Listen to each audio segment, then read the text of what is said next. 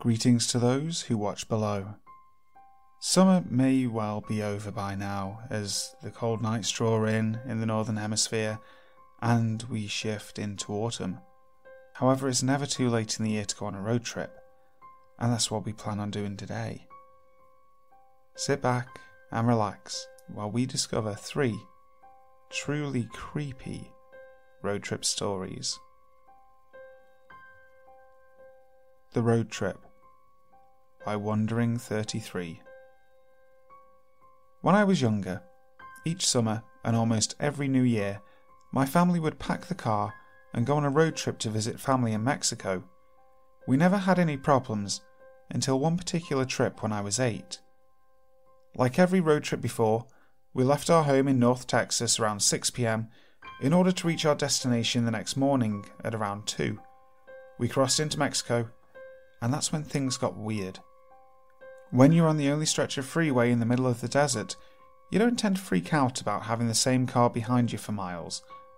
It was practically pitch black outside our car windows, the only visible shapes being the dotted stars and the eerie silhouettes of the cacti.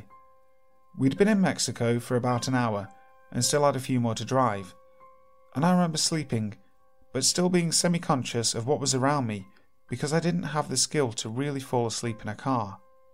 So when my mother suddenly spoke my dad's name, I heard her. "Miguel, that car behind us. It's been behind us since we left Laredo." My dad peeked at the car and then shrugged off my mother's tension. A lot of cars use this road. He's probably going to Reynosa or another city, and he left it at that. Despite his sureness, my mum kept a wary eye on the car behind us. By this time, my siblings and I were hyper-aware of the car and entertained ourselves with watching the car through the gaps in the luggage that blocked the rear window. We got tired pretty quick. "He's getting closer," my mum noted, and we turned to watch as the car inched closer and closer to us. "He's too close, Miguel." And she was right. By this time, the car was practically pressed against the rear of our car, and on a lonely stretch of highway in the middle of nowhere, with another few hours until daylight, it was downright scary. We couldn't do much. My dad didn't slow down, didn't stop, and he didn't speed away either. He just drove, and the car followed. The next 30 minutes were the most tense we had ever experienced. The car would ease off sometimes, only to press its blinding headlights against our rear once more, like he knew he was freaking us out, and enjoying it. It was during one of the periods that the car had pulled away that my mum spotted a police car up ahead, parked on the side of the road, and she didn't miss a beat. "Pull over, right in front of the police. Pull over now, Miguel." And he did. And the car kept driving. I wonder how confused the policeman must have been as he watched my dad park our car right in front of him.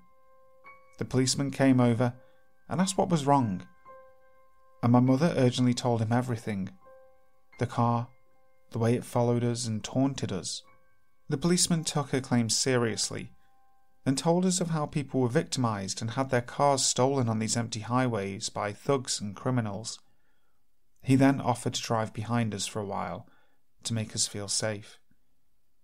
We drove off with the police cruiser behind us, relieved. Until about 10 minutes later, when we saw something that confirmed the policeman's words and my mother's worst fears.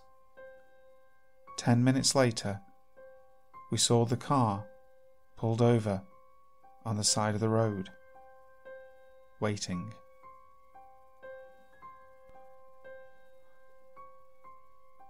Road Trip Story, West Texas, Near Miss, by Resonant Eye. I was on a cross-country road trip with a colleague. We were driving through West Texas on a major highway. In the area where we were, even the major highway was pretty desolate. There had been a truck stop or gas station about every 100 miles, and every one of them was solitary, with no other buildings in sight. These weren't really towns, the exits, just places to get more gas to get to the next gas station. It was pretty late at night, and my colleague had been driving for like 4 hours. I can usually drive for about 8 hours, but she could only manage 4 or 5 before it was my turn again. We were also getting low on gas, at about a quarter tank, and you learn from road travel to fill up when you get the chance, so she was looking for a gas station as we drove along. It's really corny, but we were talking about fate and destiny and some other weird shit at the time. That kind of conversation gets me keyed up and worried, so I was trying to change the subject. She took an exit while we were talking, and I got out my coffee mug so I could fill up for my turn driving. We pulled into a typical Nowhereville gas station. Just the station and a trailer out back. There was another car parked in front of the doors off to one side. We got out, still talking, and walked up to the double doors, each of us grabbing a handle. The doors were locked. I turned and looked around to see if there was a sign, and noticed several things in succession. The coffee maker inside was halfway done brewing a fresh pot of coffee. The monitors that showed the store were visible from outside, where we were. But all of them were showing static, and there was a splash of bright red on the door in the back of the place, which was closed. I suddenly realised I was looking at a huge streak of blood with handprints on it. Every hair on my neck stood up. My friend began shaking the door, yelling, "We need to get gas!" But I had already turned and walked away from the doors. "We have to leave. Now." I grabbed her arm and started propelling her back to the car. Now I noticed the other car in the lot. It had no plates. It was dingy and had dents. There was an empty gun rack in the window of it. I ran to the car, dragging her with me. She seemed to take forever to open her door and get in. The whole time she kept saying, "But we need gas," while I tried to explain to her, "There's blood in there. Blood." After what seemed like a year, she pulled the car out. When we were backing up, I saw through the windows that the back door in the gas station was opening.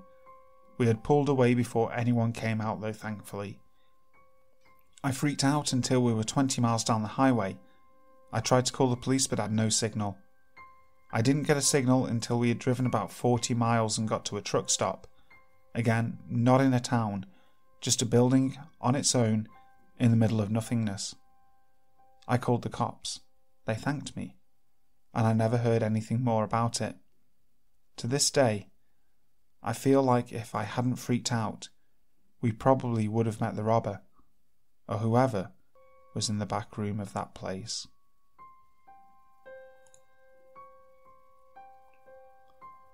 The Moonlight Motel by I Like Couch. This encounter takes place several years ago in a remote part of the Australian outback. For a bit of background, I'm a pretty built 6'2" dude and was around 26 years old at the time. Travelling through the central Queensland outback in my old, semi-reliable Nissan X-Trail. We're both science/zoology nerds and had heard about this amazing dinosaur trail out this way, which is basically a grouping of 3 areas that have had previous dino bone discoveries, and they still have fossils, as well as a seriously awesome dinosaur track with preserved footprints.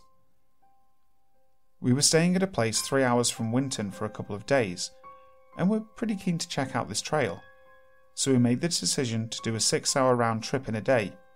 We were pretty ambitious, and stupid back then.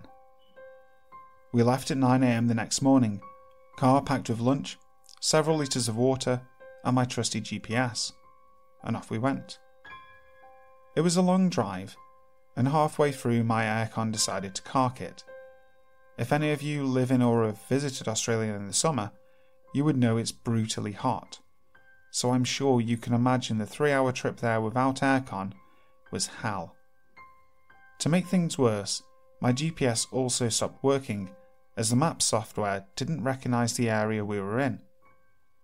Luckily, I had an old Refidex in my back seat, but it was pretty tough to revert to map reading when you're used to a computer screen telling you where to go, especially given we're talking the Australian outback here, complete with dirt tracks for roads and very limited signage. But I digress. Finally, we make it to the trail, and kick it there for a couple of hours. I'm not going to lie, It was pretty awesome. Then we decided to make the trip back, as it was starting to get later in the afternoon and we didn't want to be driving back in the dark. As we're about to leave, this gnarly old guy, who appeared to be an employee of the trail company, dressed all in khaki gear, asked us about where we were from and where we were heading. He gave me the stink eye when I was vague with the details, but my mate told him the name of the town we were staying. He took a real liking to my mate, and laughed when he told him about our lengthy journey in. Apparently, we had taken the long route, and there was a much quicker way to get back. That would shave about an hour off the trip. We jumped at the directions he gave us, all verbal, which we wrote down. Off we went on our merry way, thinking how lucky we were to have met this old dude who gave us some sweet intel on a shortcut home. Based on the directions he gave us, we went winding along several roads in an area I had never been in, and eventually settled straight on this narrow dirt road. We were supposed to reach an intersection after about half an hour, take a right, and continue on that road until we got to a main highway that would take us back. After an hour and a half of driving on this dirt trail though, we still hadn't reached this intersection. I started to freak out a bit, thinking we'd missed the turn, but my mate was completely chilled out and was sure that we'd get there eventually. I think he thought I was driving too slowly, but there are kangaroos out there, man, and those things can seriously damage your car if you hit one. We'd been travelling for a while now, and it was getting later and later in the day. It got to the point where the petrol in the tank was only a quarter full. There were no houses, other roads, or cars in sight, and I was really not comfortable with where this was headed. In the middle of nowhere, in a remote area, in the wasteland that is the Australian outback. There weren't even any trees, only this dirt road and desolate dry brushland, as far as the eye can see. I stop the car and tell my mate to get the binoculars out the back to take a look around in case he can see a landmark. Yes, I carry binoculars in my car. He obliges and can just make out a house-like structure not too far in the distance. So we made the decision to head for that. We figured it could be a house and maybe the people would be nice enough to give us some petrol to top us up, and some better directions out of there. As we neared this structure, it became apparent that it was not a house at all. We pulled up out front and see that it's an old caravan that has been burned to a shell from the inside out. It's still got 3 blackened partial walls up though, so we can't see all the way in, and it looks like someone's been there recently, because there are animal bones strung up all over the place, and a cow skull at the entrance to the caravan. Some of the animal bone things even have grass or horsehair woven into them, and they were arranged like decorations. Then we see this hand-painted sign that's been staked into the ground, with the words, Moonlight Motel, on it. My alarm bells are ringing loud and clear. I nudge my friend and say let's get the fuck out of here, but he's distracted by something in the distance. It's a car, coming in the direction we had just come from. It's kicking up a ton of dust, which indicates that it's coming towards us fast.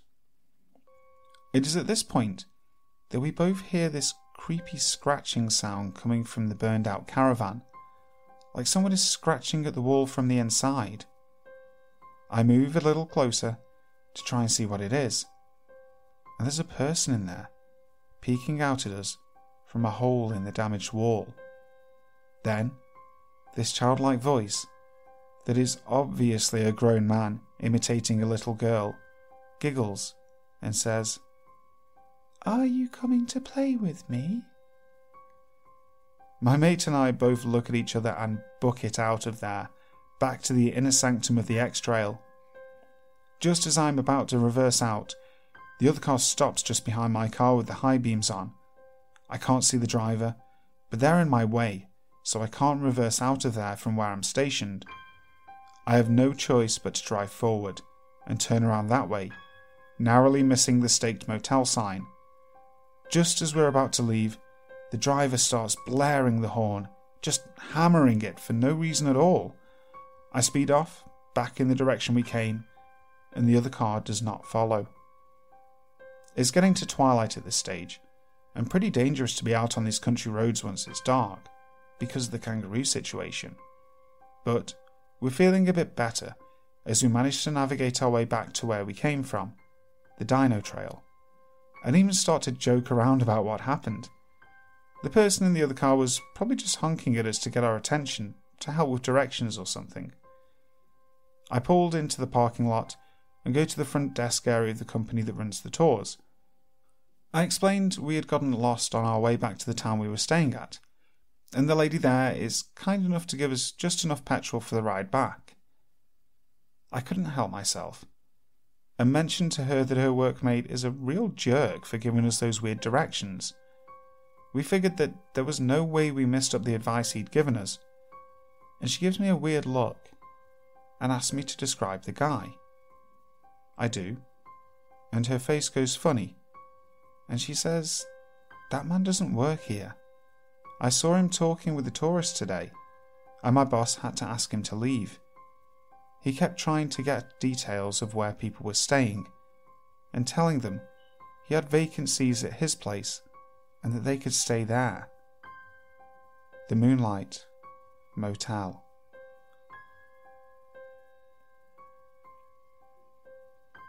Hey again guys, thank you so much for watching today's video. I've got a question for you. When was the last time you went on a proper road trip, or have you never been on one? Let me know in the comments down below. Also, thank you so much for the kind words on my previous video and welcoming me back onto YouTube. It really means a lot. If you want to hear more road trip stories, let me know, or any other subject you'd like to hear about, just tell me. You can find me on Twitter, and also my email details if you want to send a story are in the description box as well. Also, if you haven't already, it would be a massive help if you could subscribe to the channel, and also while you're doing that, hit the notification bell. That way you'll know the next time that I release a video. So, until next time, sleep tight.